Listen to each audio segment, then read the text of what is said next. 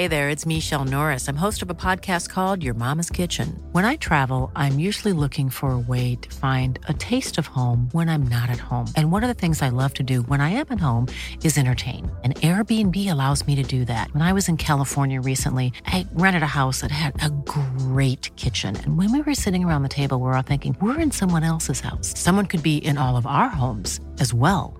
If you have a home, but you're not always at home, you have an Airbnb. Your home might be worth more than you think. Find out how much at airbnb.com/host. Hiring for your small business? If you're not looking for professionals on LinkedIn, you're looking in the wrong place. That's like looking for your car keys in a fish tank.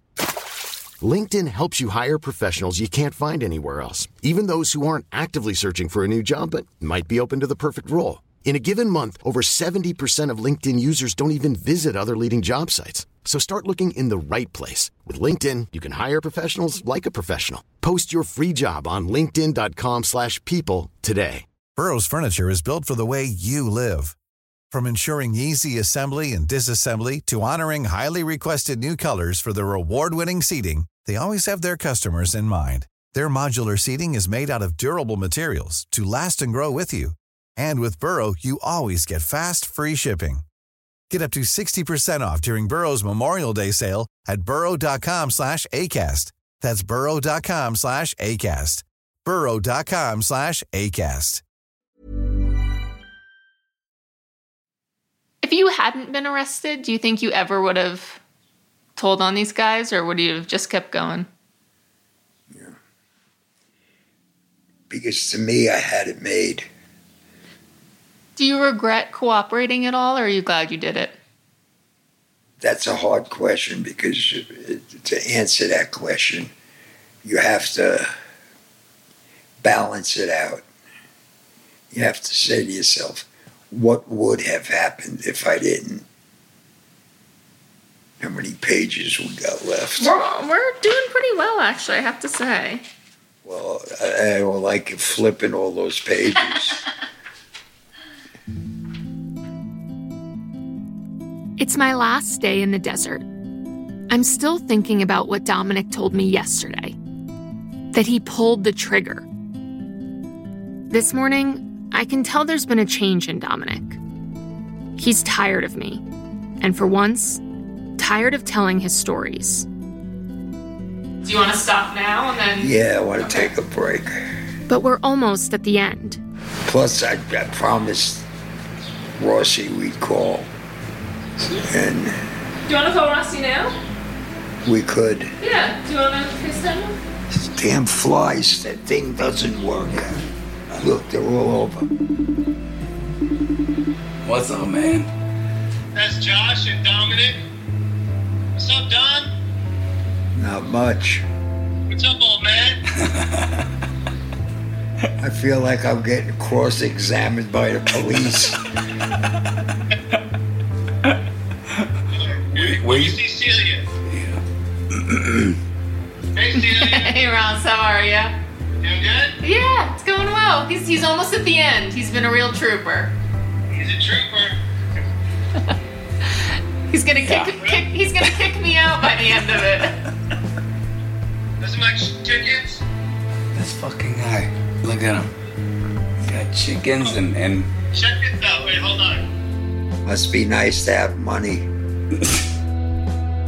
What you are hearing is the very last interview ex-Gambino crime family associate Dominic Montiglio will ever give. He's decided that this is the final time he'll tell his stories. Think about all the stuff we still haven't talked about. Yeah, all the memories that are keeping me awake at night. It's gonna be worth it, Dom. What? It's gonna be worth it. When it's all said and done, and it comes out, it's gonna be worth it. Hopefully.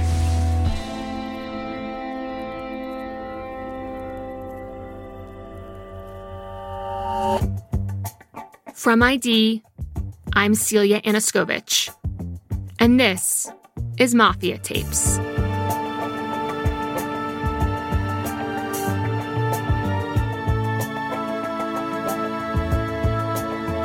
Episode 7, Under Oath.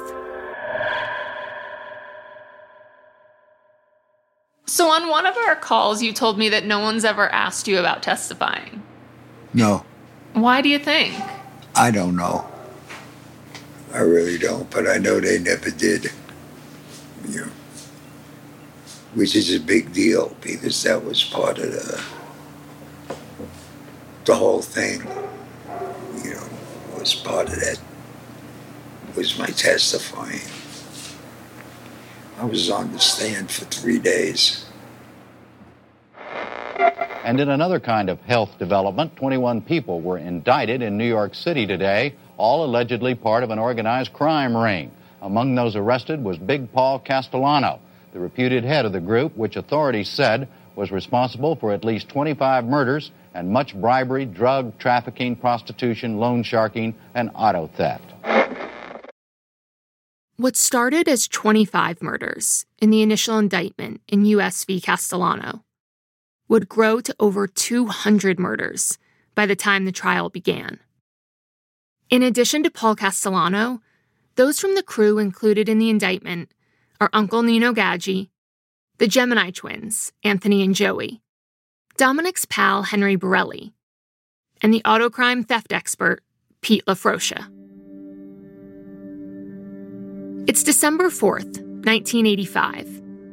Dominic is in the hallway of the Southern District of New York courthouse, waiting to be called to testify in the trial known as U.S. v. Castellano.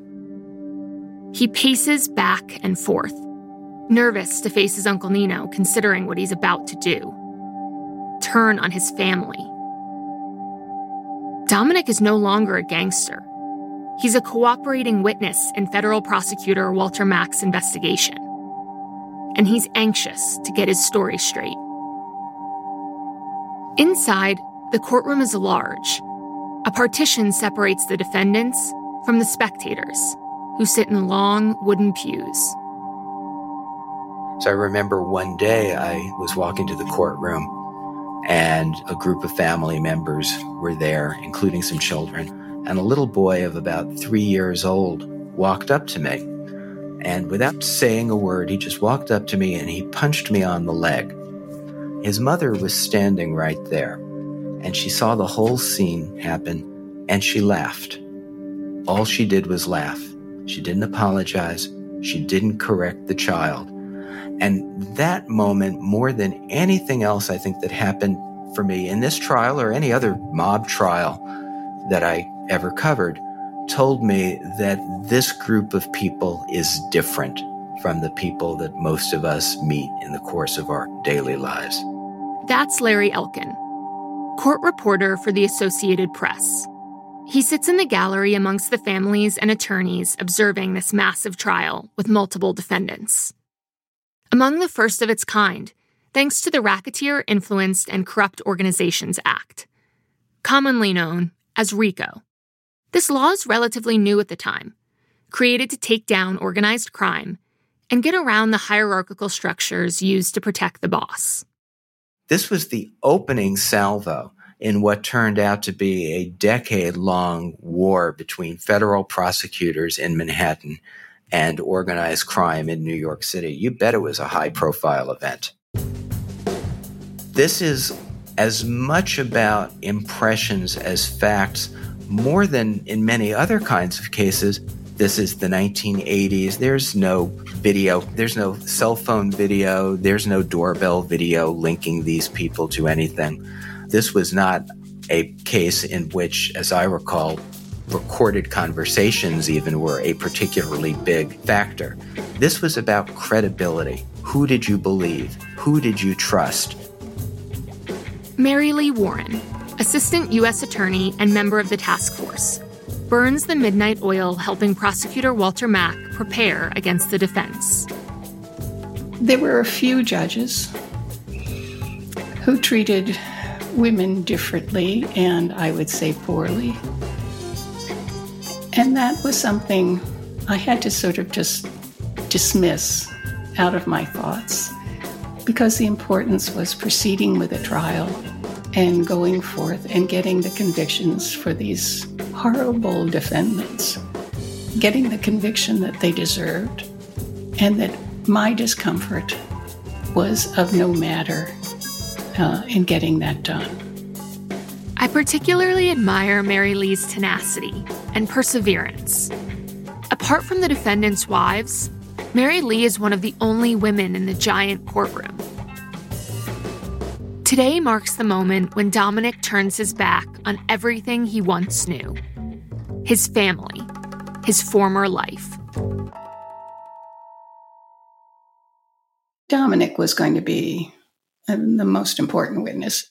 For those of us on the trial team, maybe not Walter, but certainly for me, I had to sort of hold my breath. How's he going to come out today? Is he with us, or is he going to try and diminish his roles and not give a full account of the excesses of this horrible crew? Dominic is called to the stand.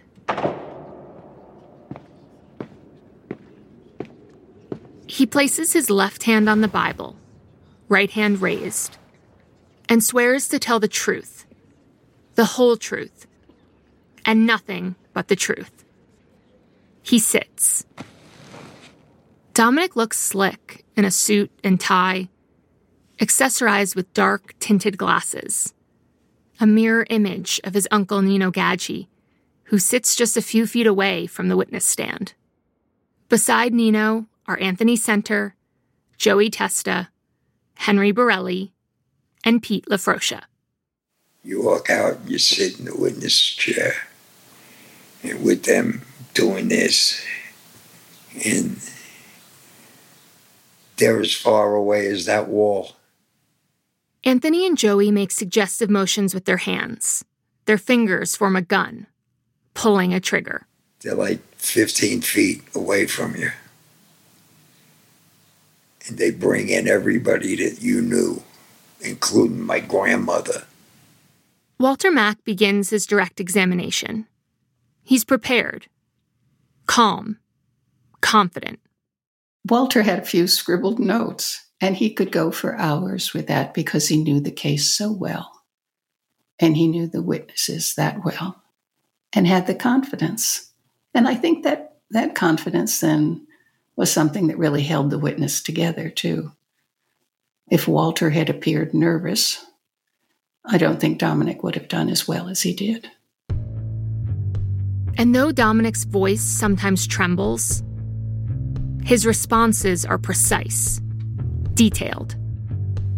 The hardest testimony, I think, was against my uncle, because we were so close for so long. I knew the attitude he would have. And I think that was the hardest part of the testimony. Walter Mack's questioning lasts for hours, which turns into days. I can only assume that's why Dominic flinches as I turn my pages of notes.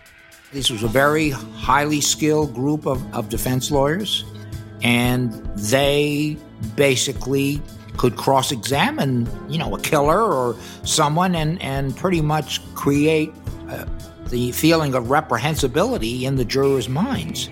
So, those were our witnesses. And as prosecutors frequently say, the people who are involved in these types of activities are not priests or rabbis. They are people who, in order to learn or gain knowledge of the conduct of the criminals they associate with, are criminals themselves. Cross-examination is next. Dominic grips the arms of his chair, bracing himself. This is the moment Walter and NYPD detective Frank Pergola have prepared Dominic for. The moment when his testimony, his stories, will be put under a microscope and examined. We kept going over the information about the particular murders, or the loans that he was picking up, or the extortions that he was doing, and the visits that he was making with Nino to Carlo Gambino's house when he was alive until 1976, and then that continued into visits with Nino up to Paul Castellano's house in Staten Island, usually to drop off money. That was very important to the RICO case, because you needed certain crime. You had to establish certain crimes within a certain time period to be successful in that kind of a prosecution. I mean, he told us a lot of things that were horrible.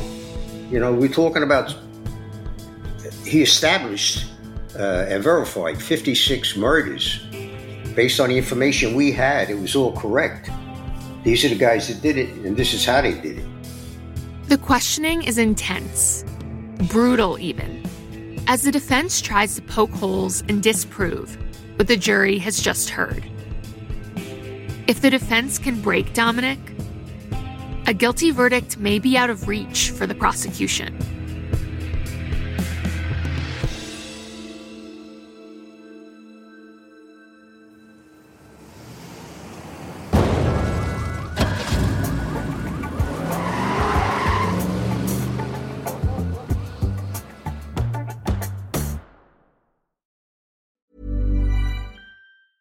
Cool fact, a crocodile can't stick out its tongue. Also, you can get health insurance for a month or just under a year in some states. United Healthcare short-term insurance plans, underwritten by Golden Rule Insurance Company, offer flexible, budget-friendly coverage for you. Learn more at UH1.com.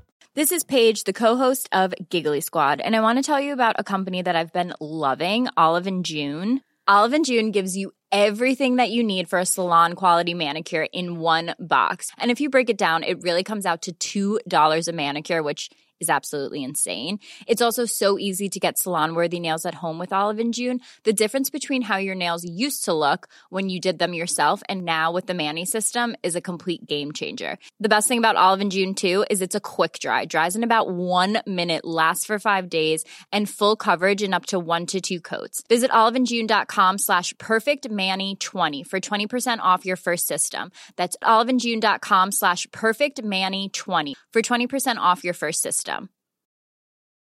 When you're ready to pop the question, the last thing you want to do is second-guess the ring. At BlueNile.com, you can design a one-of-a-kind ring with the ease and convenience of shopping online. Choose your diamond and setting. When you find the one, you'll get it delivered right to your door. Go to BlueNile.com and use promo code LISTEN to get $50 off your purchase of $500 or more. That's code LISTEN at BlueNile.com for $50 off your purchase. BlueNile.com, code LISTEN. Hey, it's Janice from Warner Brothers Discovery. Have you ever heard the expression, perfect is the enemy of good? I think about that a lot, especially when it comes to my body and health, because perfect does not exist. It's a total trap. Noom isn't into this perfection thing either. Its unique approach is tailored to each person's psychology and biology. From coaching to recipes, Noom's app provides personalized information to help you on your journey, no one else's journey. I also think it's great that Noom doesn't restrict what you can eat, and it doesn't shame you for treating yourself. And treat yourself you should. What's more, Noom's approach is grounded in science. They've even published more than 30 peer-reviewed scientific articles about how they work. To date, Noom has helped more than 5.2 million people lose weight by helping them build new habits for a healthier lifestyle. So why not give it a try? Stay focused on what's important to you with Noom's psychology and biology-based approach. Sign up for your trial today at Noom.com. That's Noom.com. And check out Noom's first ever cookbook, The Noom Kitchen, for 100 healthy and delicious recipes to promote better living. Available to buy now wherever books are sold.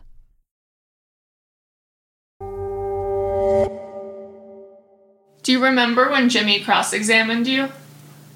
How could you forget it? Tell me about it. Well, he asked you questions that were very baited. He was a tough case to handle because he would ask you a question, and when you went to ask you, he said, well, that's not what I asked. I asked this. I said, no, you didn't. You asked that. And he would spend like a second or two and then say, yeah, I guess you're right. And I said, I know I'm right. And I handled him good. Jimmy LaRosa Sr., defense attorney for Paul Castellano, is no longer with us, but his son is. Jimmy LaRosa Jr. is a journalist who studied U.S. v. Castellano closely when writing a memoir about his father. Dominic Montiglio was a soldier in the Gambino crime family who, after getting indicted for a crime, turned state's evidence against the big fish, Paul Castellano. He was a complete and utter rat. And why he thought he could, I think it was part of him making a deal with the government that he would testify against Paul because, you couldn't have gotten a worse witness, as Jimmy proved in Cross, where he was ripped apart and basically made out to be a complete liar. And, the jury turned their backs on him and actually hated even watching the cross-examination, the display. It was so vicious. Despite Dominic recounting earlier that he handled Jimmy good, the defense feels otherwise. They deem the vicious cross-examination against Dominic a success. By the time Dad completed cross on him, he admitted to committing perjury on 6 different occasions. He admitted to being addicted to cocaine during this period. Jimmy LaRosa does just as Walter feared. He pokes holes in Dominic's stories, making him out to be a liar and causing him to ultimately commit perjury, lying under oath. Everyone seems to have a different opinion about the significance of Dominic's lies, including Walter Mack. He testified truthfully. If Jimmy LaRosa were alive today, he would say that Dominic lied on the stand about Paul, that he was a perjurer. I remember seeing, I think, the Daily News or one of the tabloids in the city saying that Dominic had admitted that he wasn't truthful in the grand jury. We put him in the grand jury. I put him in the grand jury. He testified. His use of the word perjury was not really accurate, but those details are lost on the general public. I head to the Southern District of New York records room to see if I can make a determination myself. I'm here to read the transcripts from the trial that was held in this historic building. To read the words Dominic said under oath. To learn what parts of the stories were embellished, altered, or omitted. What I discover is something else entirely. As I flip through the transcripts, there they are. All the stories I've heard in Ross's tapes, in past interviews, and what Dominic has told me face to face. All of his stories sounded rehearsed. Because they were. Walter Mack and Frank Bergola helped Dominic master his testimony, his monologue, to be recited in front of a grand jury. These lines would be repeated for decades to come. Perhaps the most famous one of all was not only repeated by Dominic, but by law enforcement, journalists, and those we've interviewed throughout our series. What I'm about to read are excerpts from Dominic's testimony, describing the Gemini method. There was a system that when they wanted to kill somebody at the apartment, when the person would walk in, somebody would shoot him in the head with a silencer. They also had a adjacent apartment where they bring people in there under the guise they have to talk about a sit-down or something, and they'd shoot them. Somebody would wrap a towel around it to stop the blood from coming. Somebody would stab him in the heart to stop the blood from pumping. This guy came out from behind the door and stabbed him in the heart and wrapped a towel around him to lessen the amount of blood at that point. They would drag him in the bathroom, put him in the shower, bleed him. And when you sufficiently drain yourself of enough blood, they would then strip you, put him on a pool liner in the living room, take him apart, lay you down on a pool liner, and start to dismember your body. Well, you never went hunting before? It's just like taking a deer apart. Have you ever seen a deer gutted? That's how they do it. The source of all this information can be traced back to one man, Dominic Montiglio. These narratives, through their various retellings, in turn, have become the truth. Dominic's version of events have become the version of events. This is a dangerous situation. The reality is, no one knows if the original telling, the court testimony given under oath is even the truth? And who knows, after all these years, what other embellishments may have crept in? I'm reminded of my first phone call with Dominic. Eventually, that becomes real to you, what you said on this interview. And you got to make sure you say the next thing that's the same on another interview. So it becomes, it's hard to explain because it becomes a way of your life. And you live with it. I say, I got to match it to what I said the last time. Stories morphing and embellishments are one thing. But what about those details that are omitted or slightly altered for self-preservation? As I read through the trial transcripts, I've come to learn that Dominic's perjury is mainly based on his omission of certain details to make himself appear less culpable. In the transcripts, Dominic is quoted as saying, "I wouldn't have to perjure myself. There was a lot I left out." In other words, he opted to leave certain details out rather than lie about them. This wouldn't be the last time. Was that the first murder you were with Nino and Roy for? No. But we're not going to talk about that. Because they could still charge me with that shit. Well, I'll ask you in the abstract. Does the first time you were with them for something, did you feel like, okay, I've crossed the line now, I'm something has changed? Yeah. Yeah, and I pulled the trigger. So that put you in another spot. But we're not going to say. That was in, like you said, the abstract. Now we know there were details left out from the story he told under oath. Details that could have harmed both Dominic and the prosecution. But after all these years, why admit this now? The trial is back in session. The defense is feeling confident about their case. In their mind, they've shattered the prosecution's star witness. Here's Jimmy LaRosa Jr. again. The government's case was in serious jeopardy. New York Times headlines leading up to the verdict were, quote, Gambino trial defense attorneys assail credibility of key witness. Quote, key Gambino trial witness admits lying to the jury, December 11th, 1985. Quote, another setback for prosecution in case against Gambino Group, December 15th, 1985. So the defense was flying high. One evening, after the day's session ends, Paul Castellano heads uptown to Sparks Steakhouse to celebrate. Paul thought he had won. Even the other defense lawyers thought we had won. Feeling the wind at their backs, Paul set out for Sparks Steakhouse without a care in the world. Paul opens his car door, turns to close it. Paul Castellano is gunned down in the street.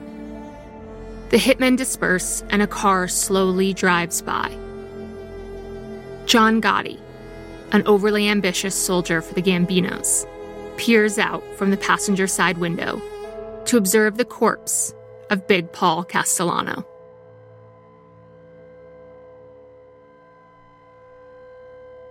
I was still in the office, and it was one of the detectives called me and said Big Paul had just been shot and killed. And I turned on the TV and saw it. Just 2 weeks ago at his federal trial, a witness said of Castellano that the reputed mafia chief had objected to particularly brutal methods to be used in a mob-style hit. Now Castellano himself is the victim of such a hit. The question is whether his death will spark a new mafia war in New York or be the end of one. I can imagine that for plenty of viewers, flipping channels after a long day's work, that sort of announcement would have been big news. A mobster notorious around New York City meets a tragic end. But for Mary Lee, it wasn't just a gruesome mob hit. It was number one on the newscast, needless to say. It was fast-breaking news. Walter was not in the office. I called Walter. Walter, we just lost our number one defendant. He's been gunned down in the street. The Gambino crime family lost not one, but two bosses in under a decade. Unlike Carlo Gambino's peaceful passing in his sleep, this time, the boss of bosses is taken out in the street. The photos of the hit show an undignified-looking Paul Castellano, splayed on a Manhattan sidewalk, his mouth agape. And the man behind the hit was a member of the Gambino family, John Gotti. Gotti got very worried Paul was going to be acquitted. John Gotti was terrified of the DeMeo crew. On an unreleased wiretap recording, Gene Gotti, John's brother, is heard speaking about his fear of being murdered by a member of the crew. But with the crew members being held at the MCC during the trial, there was now nothing to be afraid of. If there were no charges and Roy was running around free with Nino, they had never attempted to assassinate Paulie, because if they messed up, they'd all be dead. If it wasn't for Dominic Montiglio, Paul Castellano would have never been indicted with us. Unfortunately, he was the guy that bagged me in and put the money up top to him, and that's how it went. So he dragged it all down. Dominic drags it all down. When Pete LaFrocia says this, I realize the extent to which Dominic's decision impacts the entire Gambino crime family. If it isn't for Dominic Montiglio, Paul Castellano may not have been indicted. If it isn't for Dominic Montiglio, the remaining members of the DeMeo crew may not have been behind bars, unable to protect their boss. If it isn't for Dominic Montiglio, one of the most famous moments in American Mafia history, a moment that's become the basis of books, films, and debates, may have never happened. The murder of Paul Castellano and the transfer of power to John Gotti happened because of the series of events set in motion after one man, Dominic Montiglio, made one choice. Paul Castellano's murder signaled the eventual downfall of the Gambinos, and the very life of organized crime was going to be over for all of them sooner than they could have imagined. As one of the first major RICO cases, convicting Paul Castellano would have been difficult for the prosecution. He was the orchestrator, but not the operator. But with Paul out of the picture, the remaining defendants are convicted. After 3 years, 8 months, and 2 trials, U.S. v. Castellano is deemed a success. So what were the convictions in the end? Who got convicted? All of them. Henry got life. But he didn't get the life that Joey, the Gemini twins, got. They'll never get out. They'll never have parole. How did you feel when everybody was convicted? I felt bad about my uncle. I felt bad about Henry. You know, those are the only 2 people that I had any feelings toward. Dominic's choice not only puts away the bad guys, it helps bring an end to the most prolific era of the American Mafia.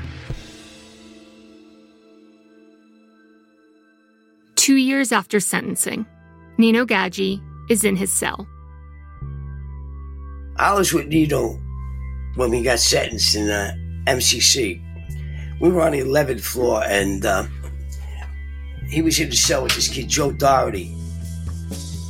Joe Doherty was a funny guy. And Nino was getting sick, so Joe was banging on the door. Finally, the cops came up, the hacks came up. Now we're on the 11th floor, right? They take him always down to the 2nd floor, right? And they know he's sick. And they brought him always back up because he didn't have his jumpsuit on. And he died. He had a heart attack, you know? And Rose, his wife, had a hell of a lawsuit.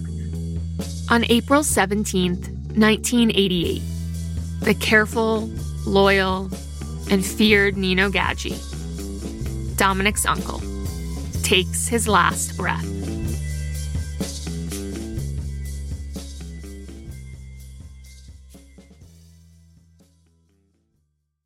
Do you believe that Nino would have killed Dominic? No.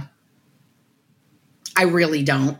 In my heart of hearts, I really don't. I really don't know the story. I don't know if it's true when my father said that someone had a contract put out on him in prison. I'm not sure if that's true or not. Dominic claims he became a rat out of necessity. He says his life was in danger.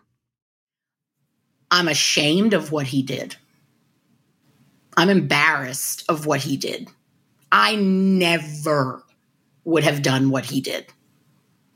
If it was me testifying against the family versus maybe getting killed, I would have let myself maybe get killed. I never would have turned against my family, no matter what. If you remember from the previous episode, Dominic and his family are living under witness protection. Their lives completely upended. They change their names and take up residence in a place far away. All because of Dominic and the choices he's made. For this Brooklyn family, their new life comes with a significant culture shock. I remember asking when I found out that we were coming to Arkansas, saying, is Arkansas in Europe? Because I'd never heard of it before. Where do they send us? Sherwood, Arkansas. And I was in shock. 2 years pass. The family is settled in. Well, except for Dominic. In typical fashion, he gets sick of normalcy. He drove one of those trucks, the Pepsi trucks, and he had to wear the little Pepsi shirt, and he hated it.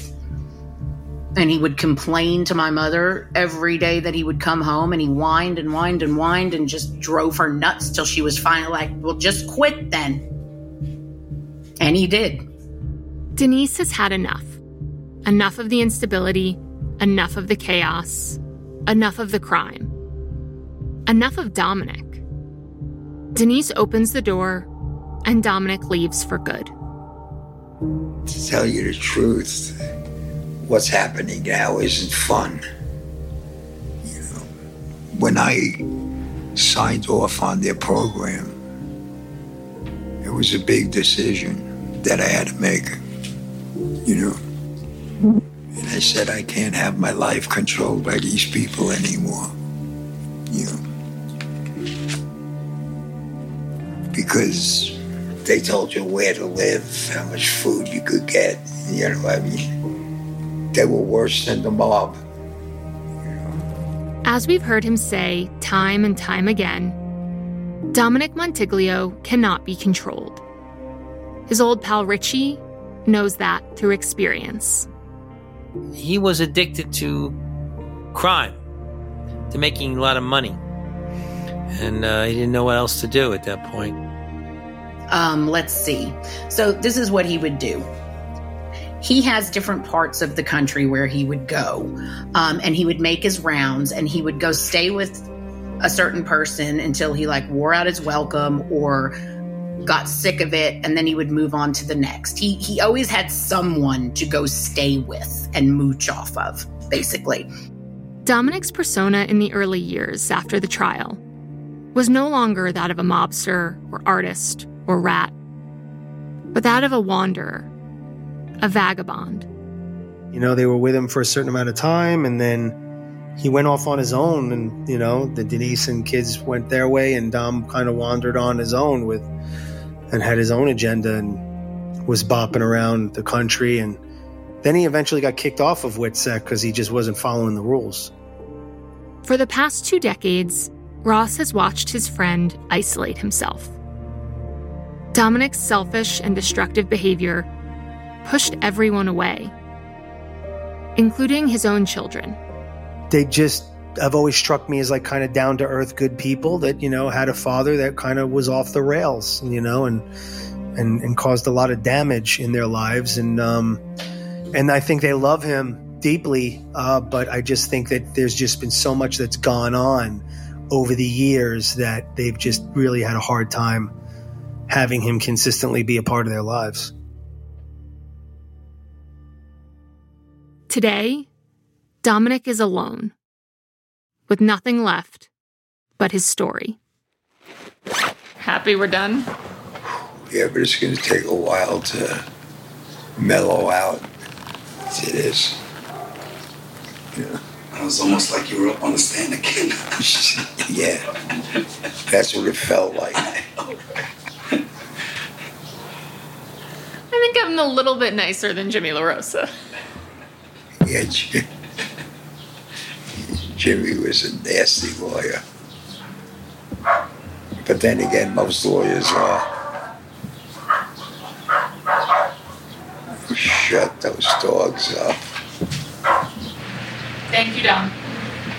Thank you. It was a trip.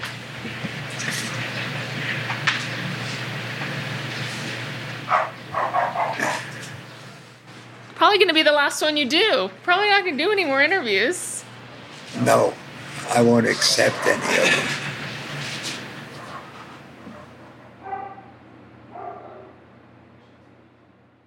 I leave Dominic Montiglio on the couch where I first met him.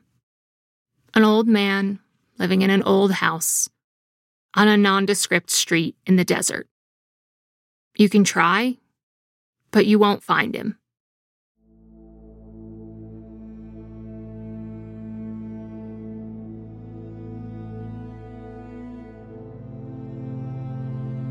One week later, Dominic calls me. I don't remember what I was doing, but I don't pick up. And he doesn't leave a message. 2 weeks later, Ross calls. Dominic has gone on another bender. He fell down, been drinking, and ended up in the hospital. So, he's in the hospital again. And we'll see what happens, probably. I'm thinking he's going to end up, I just think he's going to be committed at this point. I mean, he just can't take care of himself. A few days after that, Ross calls again. He's curious about a question I'd posed in our first interview. I asked him, who do you think will come to Dominic's funeral when he dies? I called you because actually I was wondering, what made you ask me if I was going to go to his funeral? I was thinking about that. I'm like, she asked me if I was going to go to his funeral, and I wonder why. We speak again the next morning. I don't know. I don't know. It doesn't look good. It doesn't look good. And I just think that, I don't know. After you left, not soon after, it just went completely downhill. Less than a month after I left Dominic, I see Ross's name light up my phone yet again. Nobody knows yet, so I haven't told anybody, and we're waiting to see what happens. But once, if it goes in that direction, then I'll call everybody and let everybody know what's going on and figure out what we're going to do.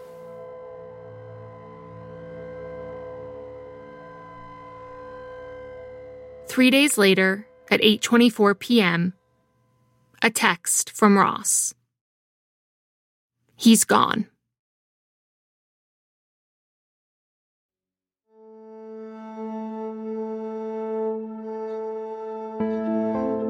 Mafia Tapes is produced by Gigantic Pictures for ID.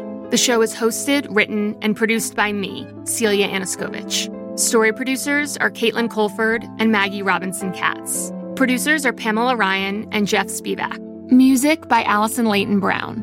Sound designer is Sam Baer.